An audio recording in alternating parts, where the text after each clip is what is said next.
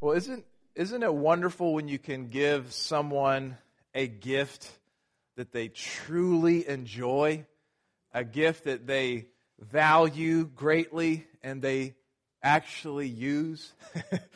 Would you agree that's a wonderful feeling, right? It's a great thing to do.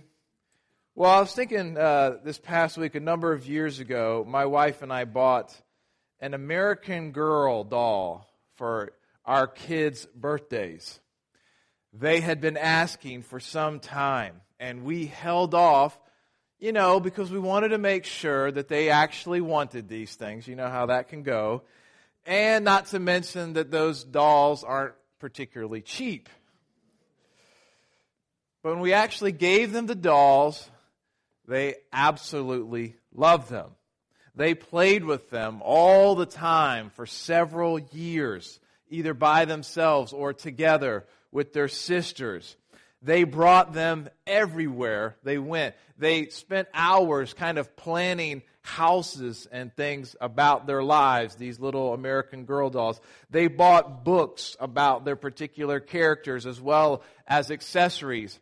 When the catalogs came, the American Girl catalogs came in the mail, it was an event. It was an event. Everything stopped and long wish lists were made. American Girl, they actually made movies about some of the characters, and we watched them numerous times. And then we went to the American Girl store in New York City and another one in Washington, outside of Washington, D.C., and it was an absolute dream world for them. We had to rent a U-Haul to bring home all the stuff. No, just kidding. Well, they no longer play with them, but they kept them and have expressed a desire to, at least several of them, to give them to their kids one day. Though those dolls were expensive, it was worth it because they enjoyed them so very much. Now, the idea of a gift, the whole notion of a gift, who do you think that comes from? It comes from God. James 1:17 says, "Every good and perfect gift is from above, coming down from the Father of lights, with whom there is no variation or shadow due to change." Every good gift ultimately comes from God. He gives good gifts, and He desires that we would enjoy them. And the gifts we're going to focus on today might be surprising, as we often don't really see them as gifts, and consequently, we actually impoverish our lives as a result. You say, well, what are those gifts? Well, keep on listening. Before we get there, I want to catch us up to speed in our series on the book of Ecclesiastes. We've seen so far that Solomon showed that wisdom and pleasure and work are not the meaning of life. Remember how he pursued them in this very lengthy pursuit to explore whether they were the meaning of life. And he found that though they're fixtures of life, they are not the meaning of life. And the problem is when we try to make them the meaning of life, when they were never intended for that purpose, we look to them to satisfy our hearts and then complain when they don't do so. We look to the wrong things to provide ultimate meaning and satisfaction when it really belongs to God and God alone. So as we came to the end of chapter 2, now we come to a really stop on a dime transition in the book of Ecclesiastes. To start, Solomon, if we've been paying attention, has only spoken of God one time in almost 2 chapters. But now he speaks of God 3 times in just 3 verses. But moreover, Solomon makes his first positive point so far. The book of Ecclesiastes has been pretty gloomy, hasn't it, so far? But now there's these beams of sunlight that start breaking forth into the book. Solomon stresses that God has given gifts to us, and this won't be the only time that he actually speaks of this in the book of Ecclesiastes. 6 times he stresses that God has given gifts to us and that we should enjoy them. It's a running theme that pops up in the book of Ecclesiastes. Now, certainly there are other gifts that we could point to that are things that we should enjoy in life. But by far, 2 things are pointed out more than anything else in the book of Ecclesiastes. Here they are. Number 1, work. Work. And then 2, food and drink. Food and drink. As I said, there are other things that we could talk about. The Bible talks about other things. But in keeping with Solomon's emphasis, I want to focus on these 2 areas this morning by looking at some of these different texts that focus on this theme. Enjoy the gifts of God. Enjoy the gifts of God. Yes, we live in a fallen world, and there will be disappointments with these gifts. But the goodness and the importance of the gifts have not been erased, and God desires that we enjoy them. So we're going to discuss why we should enjoy these gifts, as well as how to grow in our enjoyment. And I just have to say at the front end that if you do not enjoy this sermon, I wasn't even intending that pun, but if you do not enjoy this sermon, something is wrong with you. Check your pulse, because this is about enjoying gifts that God has given to you. So let's turn to Ecclesiastes chapter 2, page 554 if you're using one of the Bibles in front of you. So the first area of life to enjoy is work. Is work. It's fun just to look out at the expressions on people's faces when I said that. Ecclesiastes, where we left off, 2:24-26. There is nothing better for a person that he should eat and drink and find enjoyment in his toil. This also I saw is from the hand of God. For apart from him, who can eat or who can have enjoyment? For to the one who pleases him, God has given wisdom and knowledge and joy. But to the sinner, he has given the business of gathering and collecting only to give to the one who pleases God. This also is vanity and a striving after wind. So as I said, 6 times Solomon says that we have a need to enjoy our work. Another instance is Ecclesiastes chapter 3, verse 22. So I saw that there is nothing better than that a man should rejoice in his work, for that is his lot. Who can bring to him to see what will be after that? So yes, we are called to enjoy our work.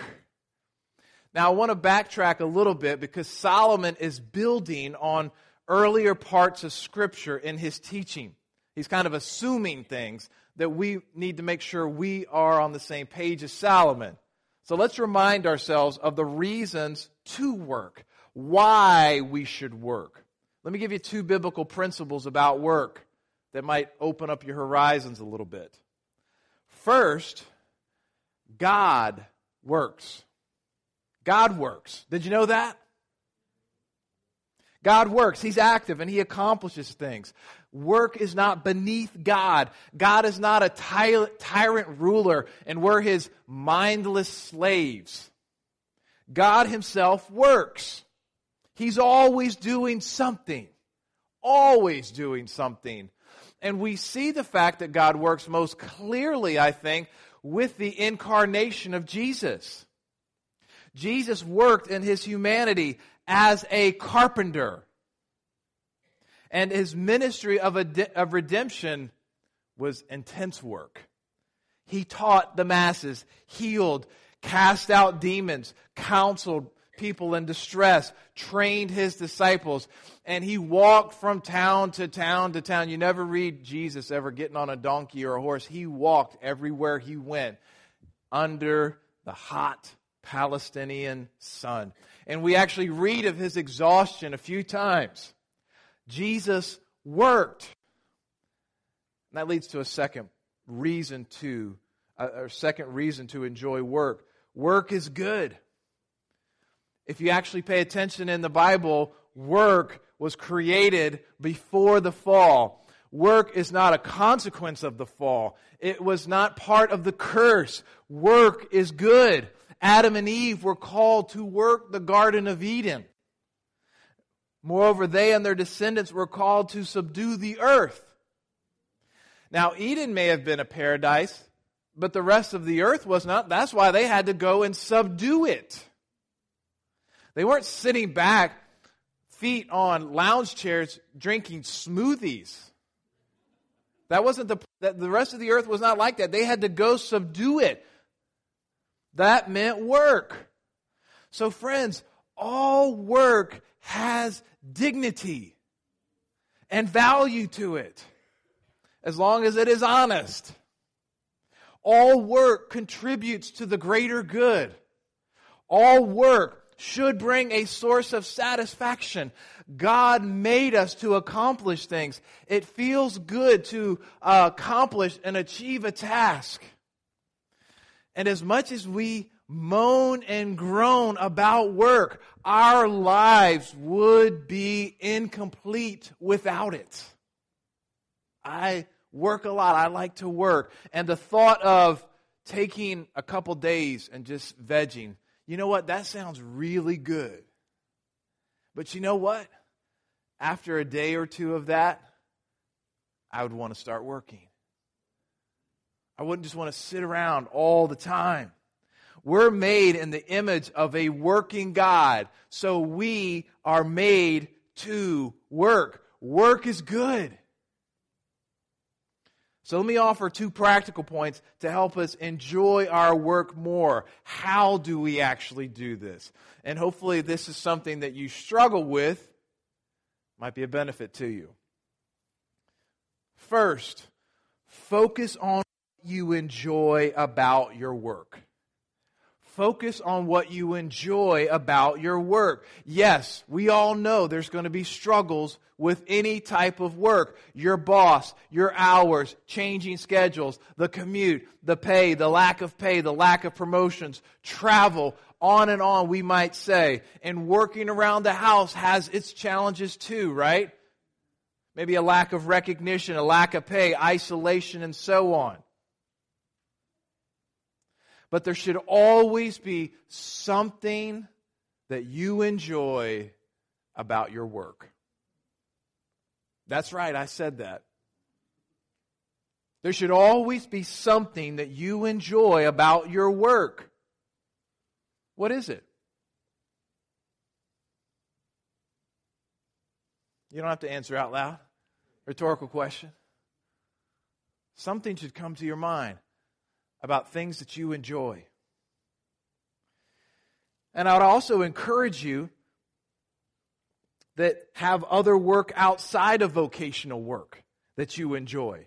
Gardening, hobbies, exercise, and so on. Serving in the church is a great way to enjoy work. So in other words, if one type of work is not as enjoyable as you would like, have other areas of work that you do enjoy. So focus on what you enjoy about work. How else are we going to enjoy the gift of work unless you actually stop and think about it, right? Second, focus on what your work accomplishes. Yes, your work actually does accomplish something. May not feel like it at times, but it does. Something is made. Something is fixed. Something is cleaned. Something is moved. People are helped. Food is served. And if you're paid, then you get money to pay your bills, right? So you have a roof over your head. And then you have hopefully some money to have some possessions. Now, obviously, Scripture warns us about the danger of greed and wanting too many things. But Ecclesiastes 5:18-20 reminds us to actually enjoy the things that come from work. Turn over there with me to Ephesians chapter 5, verses 18 to 20. I want you to read these words yourselves. I know you've been reading through Ecclesiastes, but in case this didn't sink in, read these words with me. Behold, what I have seen to be good and fitting is to eat and drink and find enjoyment in all the toil with which one toils under the sun, the few days of his life that God has given him. For this is his lot. Everyone also to whom God has given wealth and possessions and power to enjoy them and to accept his lot and rejoice in his toil. This is the gift of God. For he will not much remember the days of his life because God keeps him occupied with joy in his heart. And of course, as I said, Scripture, we need the whole counsel, reminds us about the need to help others in times of need and using our resources and so forth. But did you hear what this passage says? It fills in a necessary part of how we're to see life. That it is not wrong to utilize your work to enjoy things in life.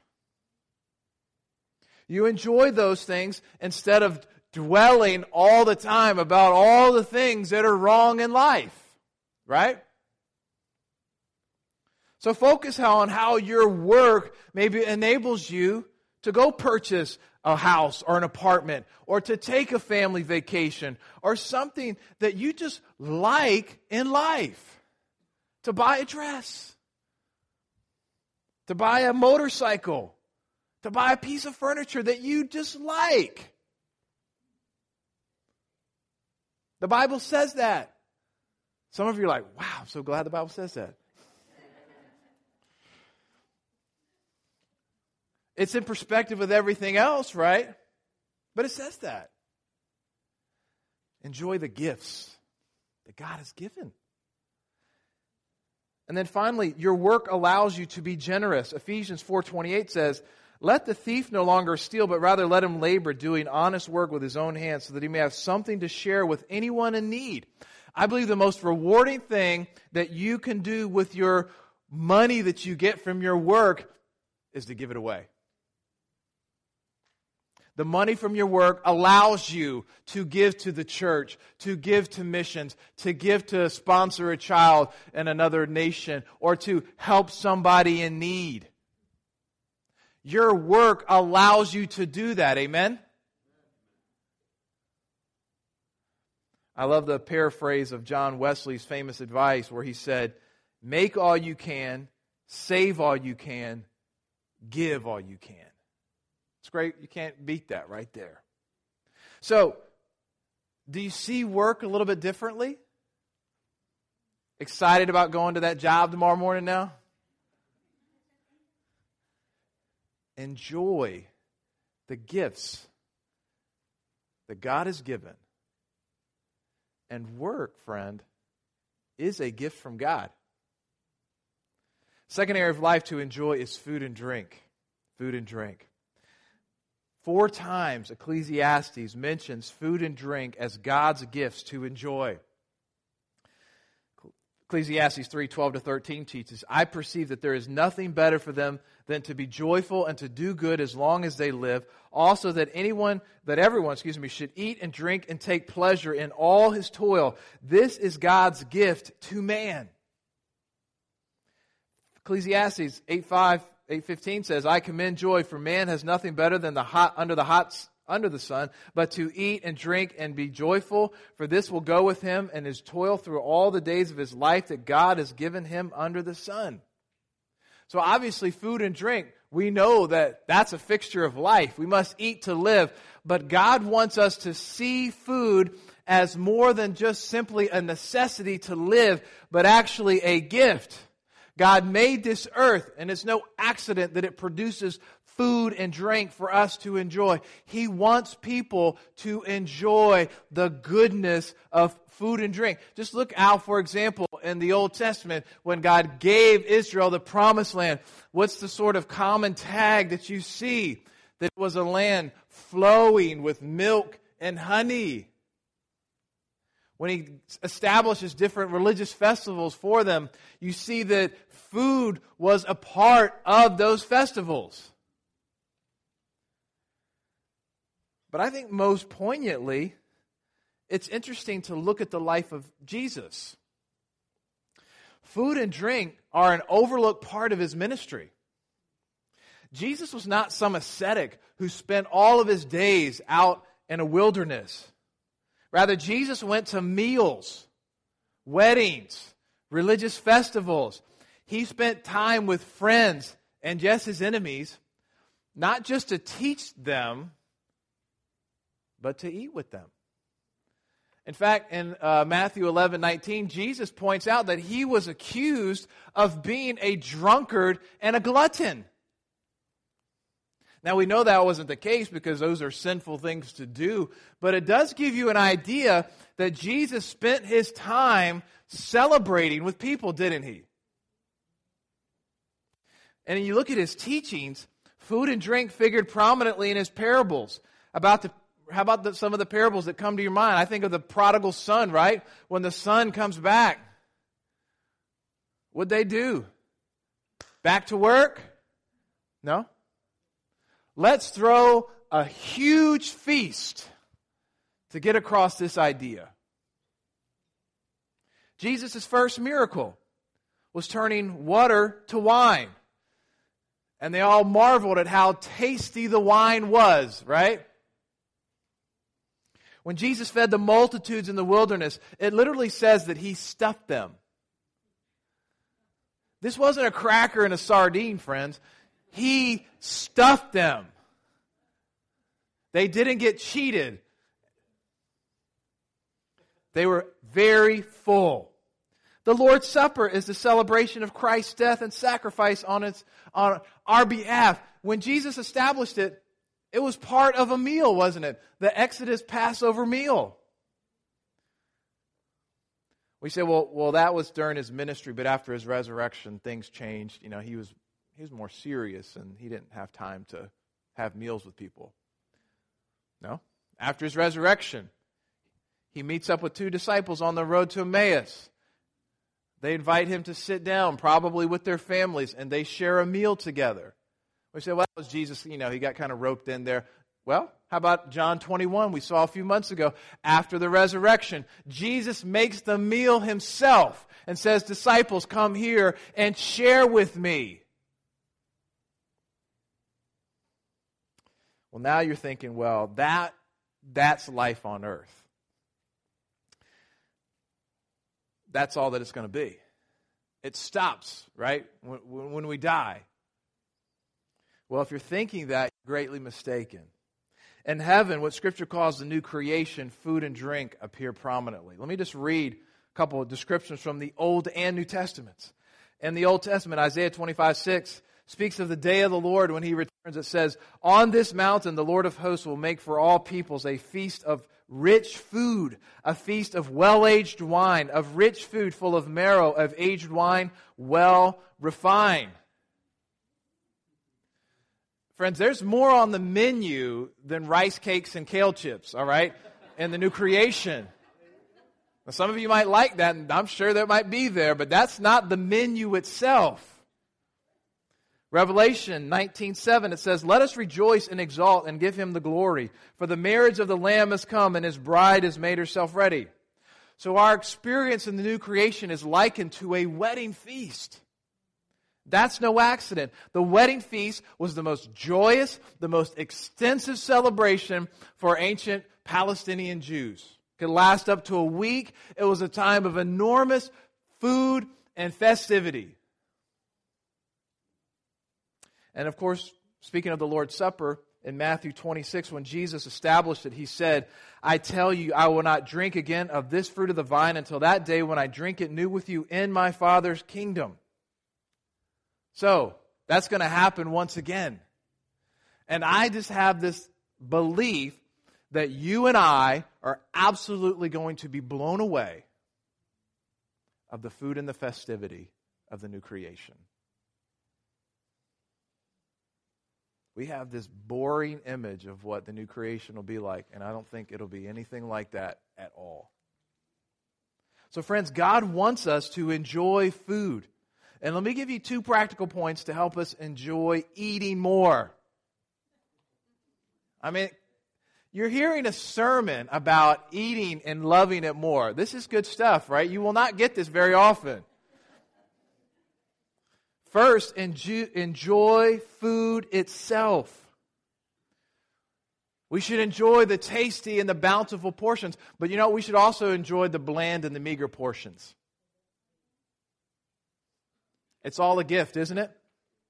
We should enjoy the creativity of God with all the smells, the flavors, and the textures. Do you stop and think about the food you have before you eat it, before we just shove it in our face? Think about the abundance that God has given on this planet. All the different fruits and vegetables, pasta, chocolate. I love that t-shirt that says, "Save the earth, it is the only planet with chocolate."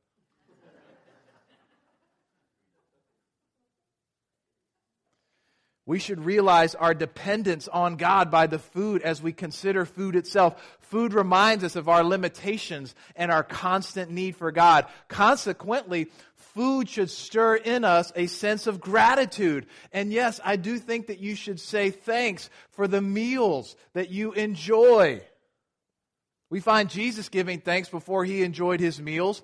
The food doesn't just fall from the sky on your plate. We should give thanks. You say, well, then it gets kind of mechanical, doesn't it?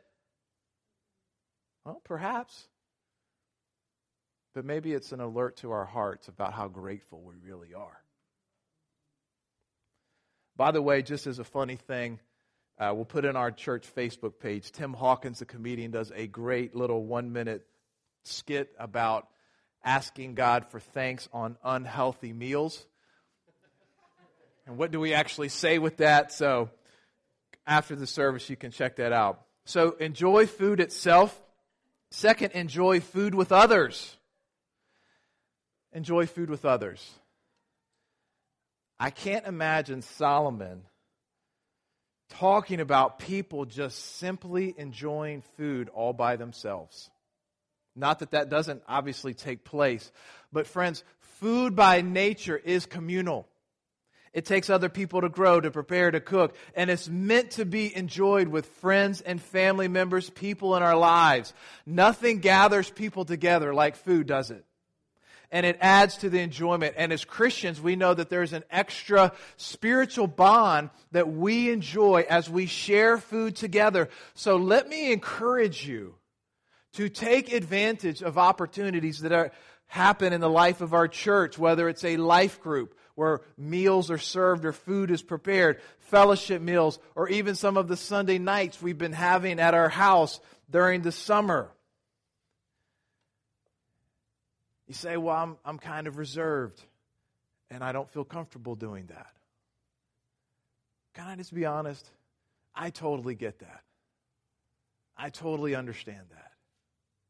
It's hard to go into a new place and whatever the situation might be. But would you ask God to give you the courage and the desire to be stretched? Because there is a richness that you're missing out on when we get to partake of God's good gifts together the way they were meant to be. And let me throw also out there to consider hosting things at your house, whether it's a church function or not, just to enjoy food and drink with others. Amen? Here's a footnote that I felt like I needed to put in here. Let me just say a word about self-control. When Ecclesiastes tells us to enjoy food and drink, that has to be balanced, doesn't it? I don't think he's saying to go hog wild, and the more food you eat, just the more you're giving glory to God. Actually, there is greater enjoyment with greater self-control. You enjoy things more when you're not enslaved to them.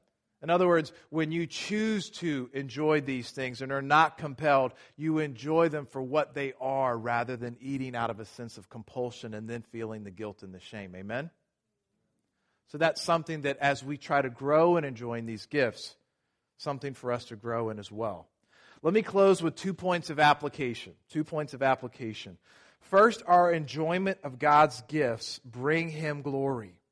He wants us to enjoy His gifts. We have spoken about work and food and drink, but it's really applicable to all the things in life that are gifts, whether you're talking about marriage, family, relationships, things in life that are gifts from God, the good things in life, they are His gifts, and He wants us to enjoy them. And we should seek to glorify God with all of these gifts. When we do, we recognize His goodness and His provisions for our needs. When we do this, it shows our trust in Him as well as our gratitude. And when we do, friends, it shows that these things, these gifts, that's what they are. They're not idols. They're in their place, and you actually enjoy them more when they are in their place, right? When they don't become the meaning of life or the source of peace and joy in your lives. When you see them for what they are. And our enjoyment of these gifts bring Him delight and honor. It's about the glory of God, and He wants you to use these gifts for His glory. 1 Corinthians 10:31 says, so whether you eat or drink or whatever you do, do it all for the glory of God. Now, I've tried to be really positive during this message, but put your feet back because I'm going to stomp on them just for a second. It dishonors God to complain about His gifts. God gives us good gifts, yet far too often, we focus on our disappointments with those gifts. How does that make you feel when you give someone a gift and they push it away?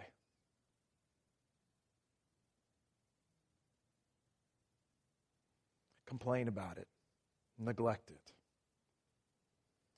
We focus on what we do not have rather than what we have.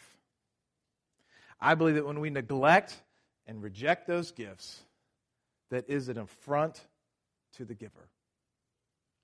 Philippians 2:14 says, do all things without grumbling or complaint or disputing. I wonder if some of us might need to have some, this isn't a guilt trip. This is meant for us to do some honest evaluation of our hearts, how we view these gifts, and if there might be a need for some deep repentance about how we view the gifts of God in our lives. Are we grateful the way we should be? Here's my last point, the second point. Our enjoyment of God's gifts conforms us to the image of Christ. There's a spiritual component here. Let me explain what I mean. Follow this logic. Our purpose is to become like Christ. We are saved not just so that we're stamped and we're going to heaven, but once we're saved, God wants us to start becoming more and more like Christ, right? Our character, our actions, we're supposed to become like Christ. That's our purpose.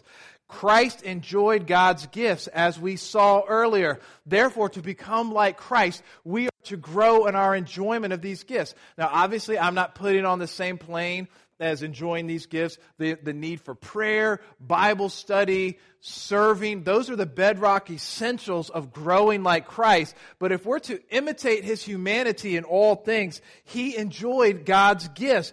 You know, Scripture calls Jesus the new Adam. He shows us how to live unshackled by sin. Friends, Jesus was not this perpetually, we have this in our minds sometimes, He kind of walked around as this sort of somber, bleak, personality or whatever. I don't think that Jesus was like that at all. I believe that Jesus walked around not full of bitterness about the way gifts were used in His life, frustrations and so forth. I think Jesus was the most alive person who ever lived. Yes, He was broken over sin, but the gifts of God, He rejoiced and celebrated over.